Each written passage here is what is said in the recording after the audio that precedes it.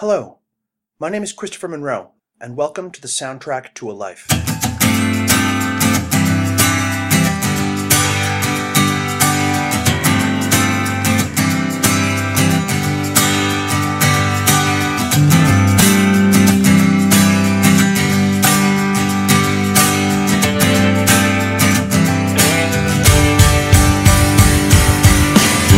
Peggy came to me in my sleep in the middle of the night on a Friday night. And welcome back to the soundtrack to a life. Chris here, once again, weathering the apocalypse. If the, for the record, show sounds different, I would heartily recommend you get used to it, because we are at social distance, baby! And that means these guys get recorded by Skype. With me once again is Olav. Hey, Olav! Hi, Christopher. And Olav and I are here today talking about Frank Turner's 2011 album, England Keep My Bones. Olav, tell me about this piece of music. What's your relationship with it? Okay, so people who know me know how much I dislike nostalgia and have a deep mistrust of any kind of patriotism or nationalism, as I find all nationalism to be proto-fascist. And yet, Frank Turner's deeply nostalgic album, England Keep My Bones, which is literally a celebration of his own national identity, managed to worm its way into my heart. When this album came out, I was in the middle of a no nostalgia pledge where I was refusing to listen to anything that was more than 2 years old. And so I was seeking out a lot of new music, and Turner's version of nostalgia is not about a rejection of the new.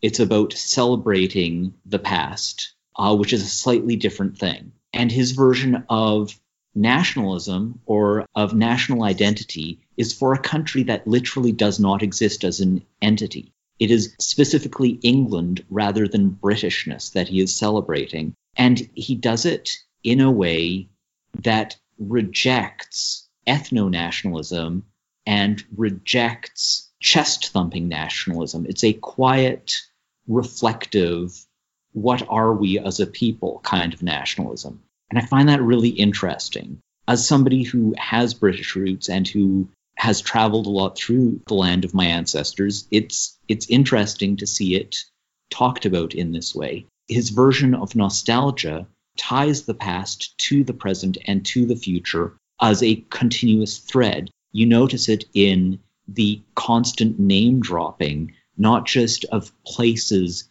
and of historical events, but of pop cultural icons. I mean, who gets name dropped in this record? It's Freddie Mercury, Bruce Springsteen, it's Jerry Lee Lewis, and it's not just on one song, it's on multiple songs that all of these pop and rock artists get name dropped. But what else gets name dropped? Wessex does. And Ethelred the Unready, the King of England in 1050. Like, this is an album that consciously ties itself to a place and time of England and Englishness, but doesn't reject a Tanzanian singer or a New Jersey-based singer.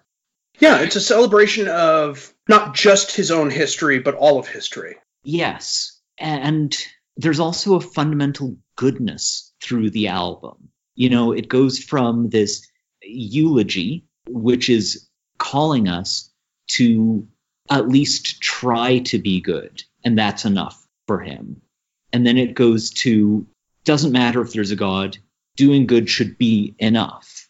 Yeah, which it should be. This was an interesting record. I picked this out of the short list that you sent me, because earlier in the week, Billy Bragg tweeted a photograph from a record store that he had found the section where his music was kept, and it was labeled Billy Bragg bracket 80s Frank Turner, which really just tickled me.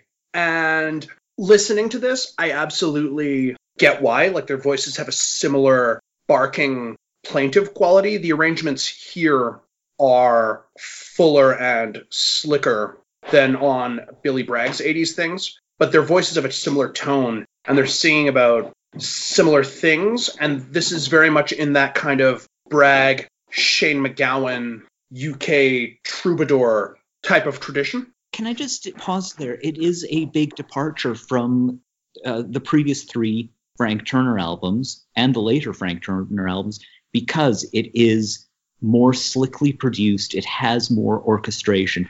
Previous to this, he was in a punk band, and then he did the one guy with a guitar folk thing. Honestly, I'd call it the modern life is rubbish of folk. You know, it's really embracing that very British sound with the horns, just a little bit of horns, and consciously not adopting a mid-Atlantic accent. Like, it is saying, yeah, this is a British record. This is an English record, moreover.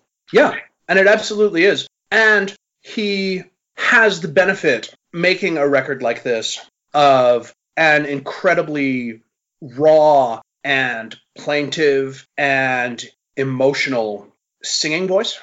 Like, he does sell these songs as slickly produced pieces here, and he elevates them well, but I could absolutely listen to this entire record played on one acoustic guitar. I have. Yeah. I'm imagining it was great. Where did you see him? He opened for Joel Plaskett in downtown Edmonton in about 2012, and I only went because of Frank Turner. Not a big Plaskett fan, and he had no backing band, just got up, played most of the album as just him and the guitar, and it worked very well. Thematically, one thing I'd like to point out about his previous career, almost every Frank Turner album is 12 songs about him having broken up with somebody. It is plaintive song after plaintive song about his love life. And I'm fine with that. Like, some of those are great songs, but I get sort of tired of it thematically. And so for England Keep My Bones to be so aromantic a record, or at least aromantic in the like interpersonal sense. Yeah, it's a love story, but to a time and a place rather than to a person. Yeah. Yeah, and he sells it. He does. The songs here are incredibly confident, and they do sound very personal to him. Like, these themes that he revisits time and time again are obviously very personal to him. He does not come off as a performer who would make a record because that is his job to do so. Do you know what Peggy Sang the Blues is in reference to? What is it in reference to? It's his grandmother had passed on shortly before this album was recorded, and so it is entirely, that song is a tribute to a person he was very close to, and that was actually the first song of his that I ever heard, thanks to, I want to say, Blender magazine. They had an article about this album, and so I went and downloaded that song and fell in love with that one. As well you should. It's a gorgeous song. It is just filled with great individual songs that flow one into the next, and it doesn't overstay its welcome. It's 12 songs with, I'd say, almost no filler. And yeah, I've got a lot of time for that whole a man, a guitar, three chords, and the truth ethos, although I usually get it from punk bands rather than folk performers. Yeah, but, I mean, he takes that punk ethos to folk. Yeah, it surprises me zero much that he was in a punk band previous to doing this. Yeah, Million Dead, if you're familiar with them. I'm not, but I will check them out. I am not a punk person, but I appreciate what they did. Hence the shout out to the punks and skins and journeymen on I Still Believe. Yes, and I love I Still Believe. I mean, there's a long tradition in rock and roll of celebrating rock and roll, but I think this fits nicely into that tradition of give me some of that old-time rock and roll. I love rock and roll part one. Rock and roll all night. Rock and, for that matter, roll. That one was fake. But if you have a band, please write it for me.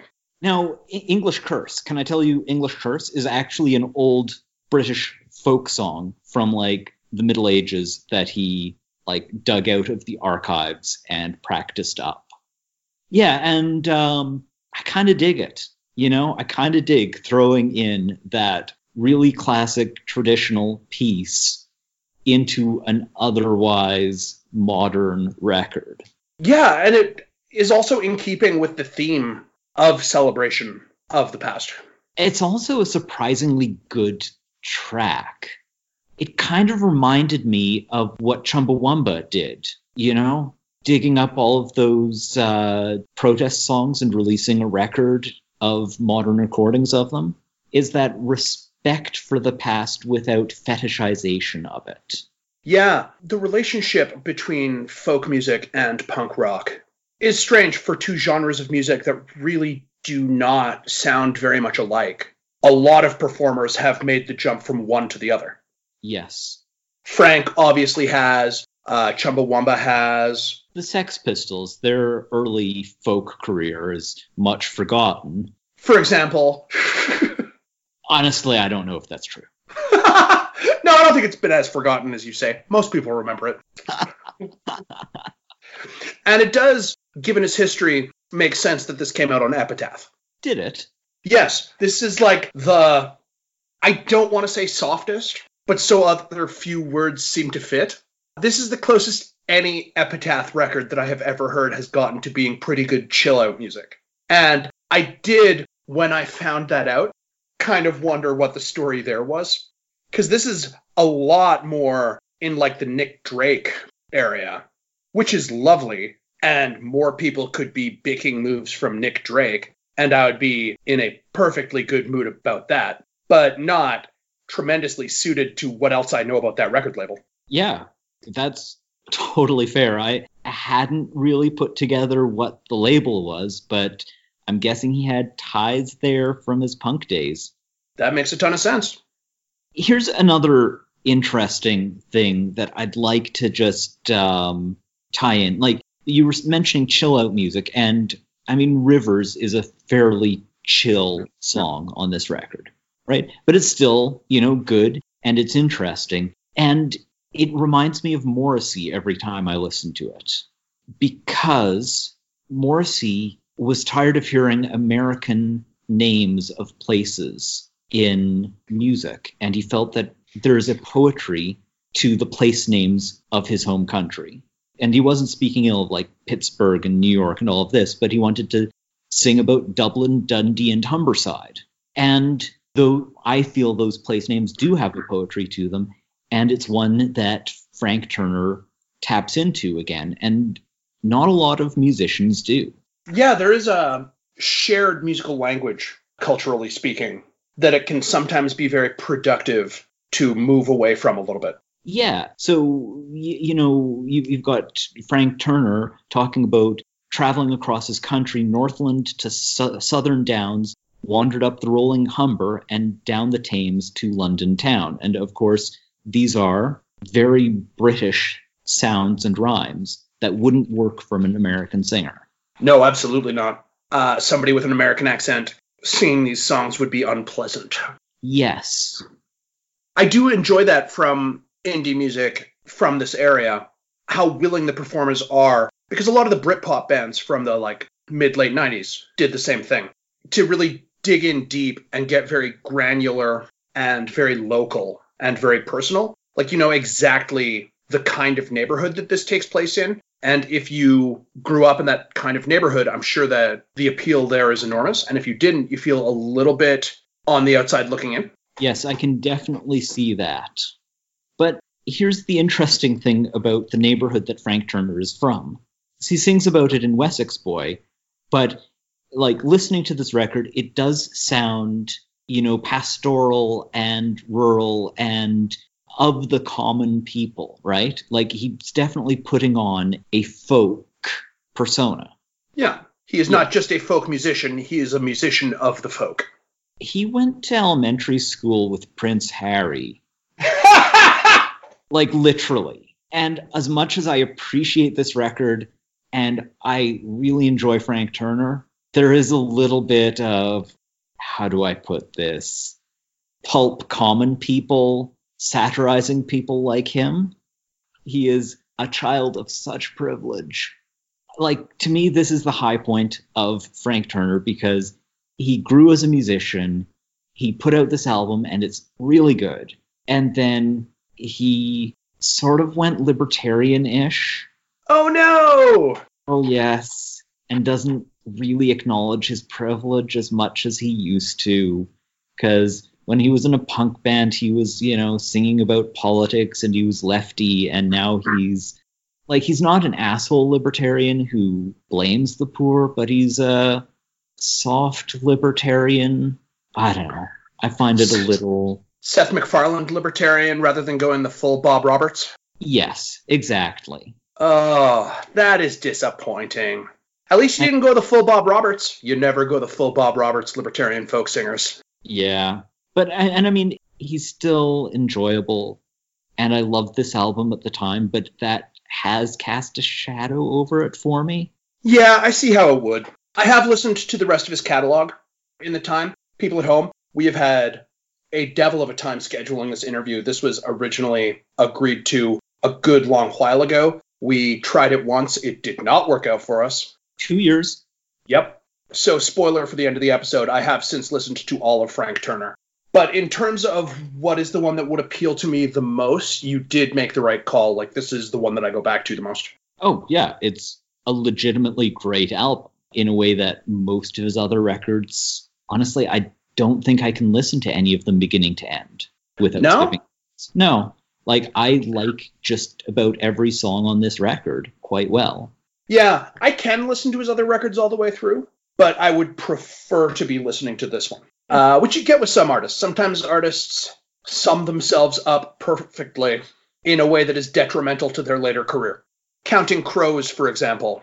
I know that the vast majority of people have only listened to August and everything after, and that is definitely the only one that you have to listen to get what's going on with Counting Crows. But their other records are still good. If you want a second hour of that band, you could put on any of their releases, and they are top quality. But they kind of spiked themselves by having their debut be just perfect. And this kind of does that for later Frank Turner records to me. Yeah, I can definitely see that. It's fine. It's good music. I am listening to some good 3-chord folk punk. But in a world where England Keep My Bones exists, I can just be doing that. I do want to point out, when this album came out, I was like the person who actually got the reference of the title, because it is taken from the only Shakespeare play I was ever in a production of. Really? What Yes. Shakespeare play is it? King John. Oh, yes. The Shakespeare play that most people never are aware of. Yeah. Yeah. That was my Shakespeare audition Oh, yeah. on Your Say So for a good long time. The Mad World, Mad Kings, Mad Composition. The very one. Yes. It's a good monologue. Didn't get me any work, but it is a real good speech. Really? I can't believe it didn't get you work. I audition for things that required a Shakespearean monologue so infrequently that it did not have a lot of chance to get me any work. Fair enough. And it's a good play, too. So overall, this was an album you enjoyed.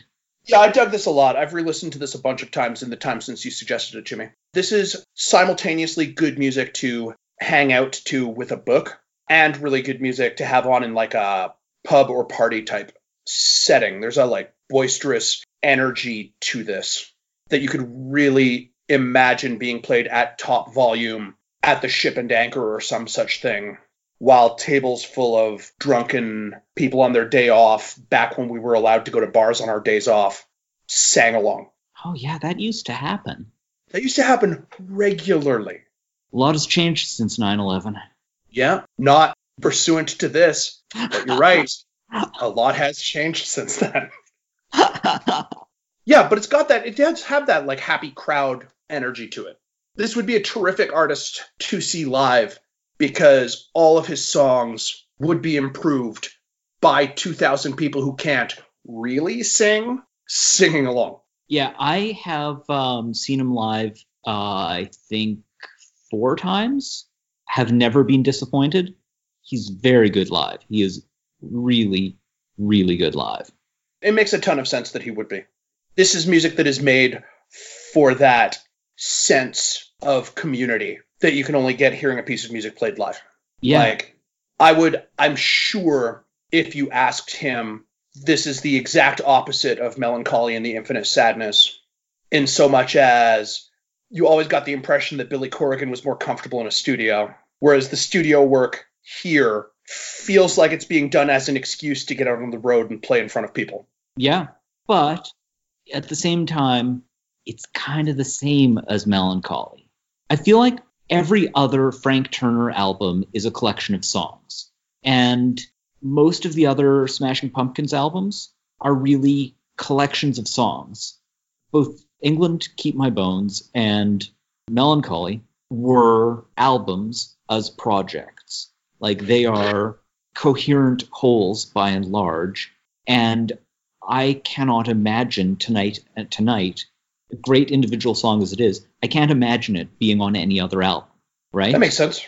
And my favorite songs off this album would not belong on any other Frank Turner album. If you put every other Frank Turner album into a blender and randomly pulled out songs and slapped them together into a collection, you'd come up with any of the other Frank Turner albums almost randomly. Whereas this one is more intentional. It's meant to be consumed as a piece. Yes. And, I'm actually not a big album listener by and large, which is actually why I appreciated the album you chose for me to listen to and talk about.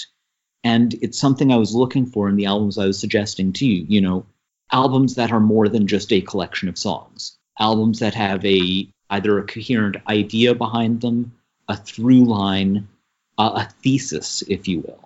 Yeah, something that makes you appreciate the time that you put into sitting down with something and really paying attention. Yeah, unfortunately, I think that's a minority of albums from most bands. Even my favorite bands, a lot of them, the album is a collection of songs. Yeah, frequently. Yeah. Because the concept album project can go so badly when it goes badly. Like what? Well, take your hatred of the entire 1970s. With the exception of the year 1973, which is a totally good year. All right. 1973 bangs. But the worst excesses of proggy bands made up of men in their 30s or early 40s releasing science fiction rock operas technically is part of a lineage that also includes this. Yes, that's fair. So we don't need, everyone. Are you trying to tell me that Styx, Mr. Roboto is not great? Okay, first of all, I've only ever heard the single, and Mr. Roboto, the song, slaps. I don't care. I'm not afraid to say it. And if the rest of that album sounds like the single, then it is good, actually. And if it sounds nothing like the single, I'll never know because I'm not going to listen to it. I just live in a world where that entire album is Mr. Roboto-style bangers one after another. No, it's the single song on repeat for 45 minutes. That sounds great. There are... Actually, do you know what? I was going to say there are a few songs that I'll listen to on repeat for 45 minutes, but that's a lie. I'll get a song stuck in my head and listen to it nonstop for 45 minutes 3 times a year. I watched a YouTube review of Funky Town. Yes. And then could not stop listening to Funky Town for the rest of the day. Yeah, I've been there. Actually, I probably do that once a week. Sometimes it happens. Glenn once yelled at me for playing too much Maximo Park in his presence because I was so into the song Limassol. Oh, that's a good song, though. Great song. Tim Burgess from The Charlatans is hosting a listening party for a certain trigger on Twitter. Ooh. At some point next week, and he's getting the gentleman from Maximo Park in to tell stories about the making of the record while we all play it together in our homes. He's been hosting these because he's at home and just as stir crazy as everybody else in the world right now, and has a Rolodex of indie musicians from the UK from the 90s through to the mid-late 2000s. So he's just saying who wants to come in and talk about a record they made. It's Can you send me the link to that? Because I would be very interested. I absolutely will. It's very... So it's Paul Smith who's coming in. Yeah. Not the fashion designer. Or rather, the gentleman from Maximo Park. Yes. Actually, do you know what? I only read that it was Paul Smith coming in. I did not think to check whether it was the gentleman from Maximo Park or the fashion designer, but it is a Maximo Park record. I want to say it's the dude from the band. Okay. I'll assume you're right.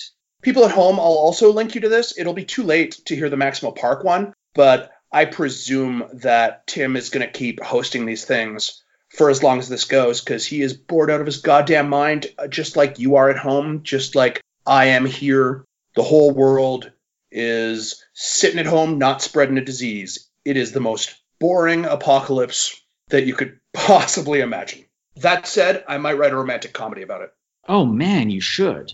Drunk one-night stand who wakes up and finds out their building's been quarantined. Yeah. Yeah, that is too good a concept. I'm sure 2 million shitty plague-themed screenplays are being written as we speak. I think that it's funnier if the romance doesn't work out.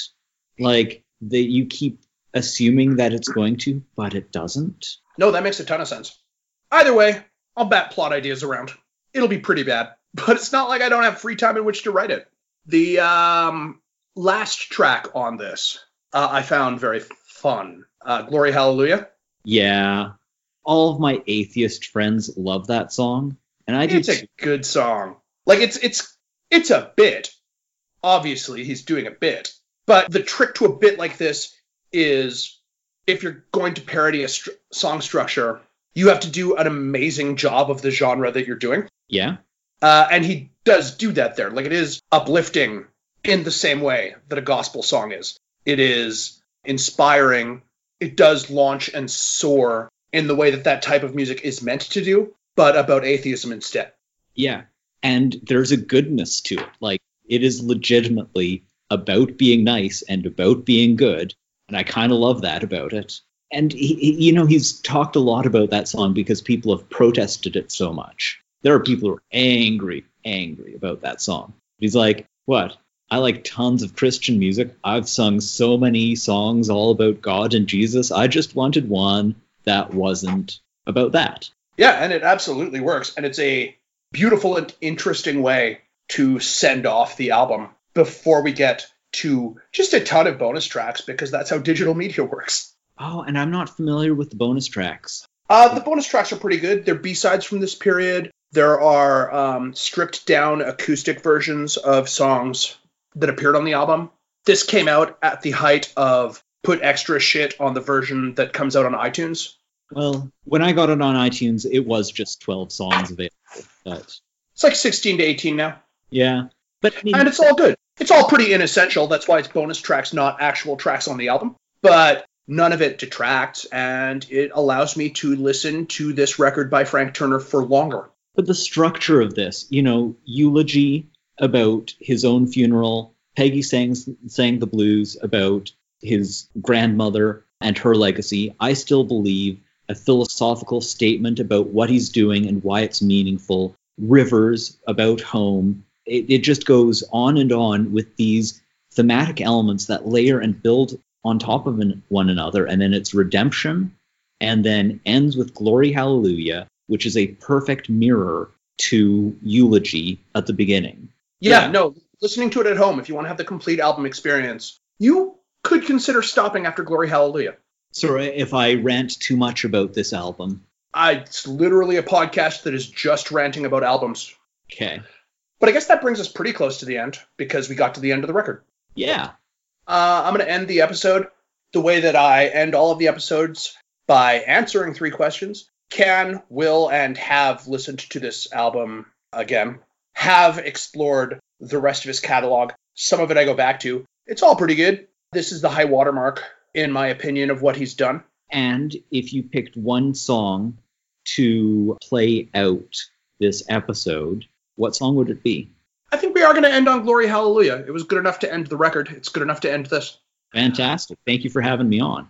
Thanks for coming on, man. You're welcome back anytime. I have nothing to do but prepare podcast episodes now. This has been the Soundtrack to a Life. Soundtrack Cast on Facebook and Twitter, soundtrackcast.com. Like us, share us, rate us, review us. A 5-star review and a 1-sentence actual review is so helpful as far as getting this out to new people, if you felt like doing that. Olav, you continue to have no online projects that you need plugged? You know what? I wouldn't mind plugging my blog about science fiction. It's incredibly niche, incredibly nerdy. It's hugoclub.blogspot.ca, where several friends and I write about new releases in science fiction, what we think should win a Hugo Award, and also about niche, nerdy subjects such as the rules that govern the World Science Fiction Society. I've been to that website. It's frequently extremely interesting. And you're right, it's very niche. This has been the Soundtrack to a Life, everybody. I hope that you're doing well out there. I hope you're not going too stir crazy. We're going to be back in 2 more weeks with a different person and a different record. Talk to you then.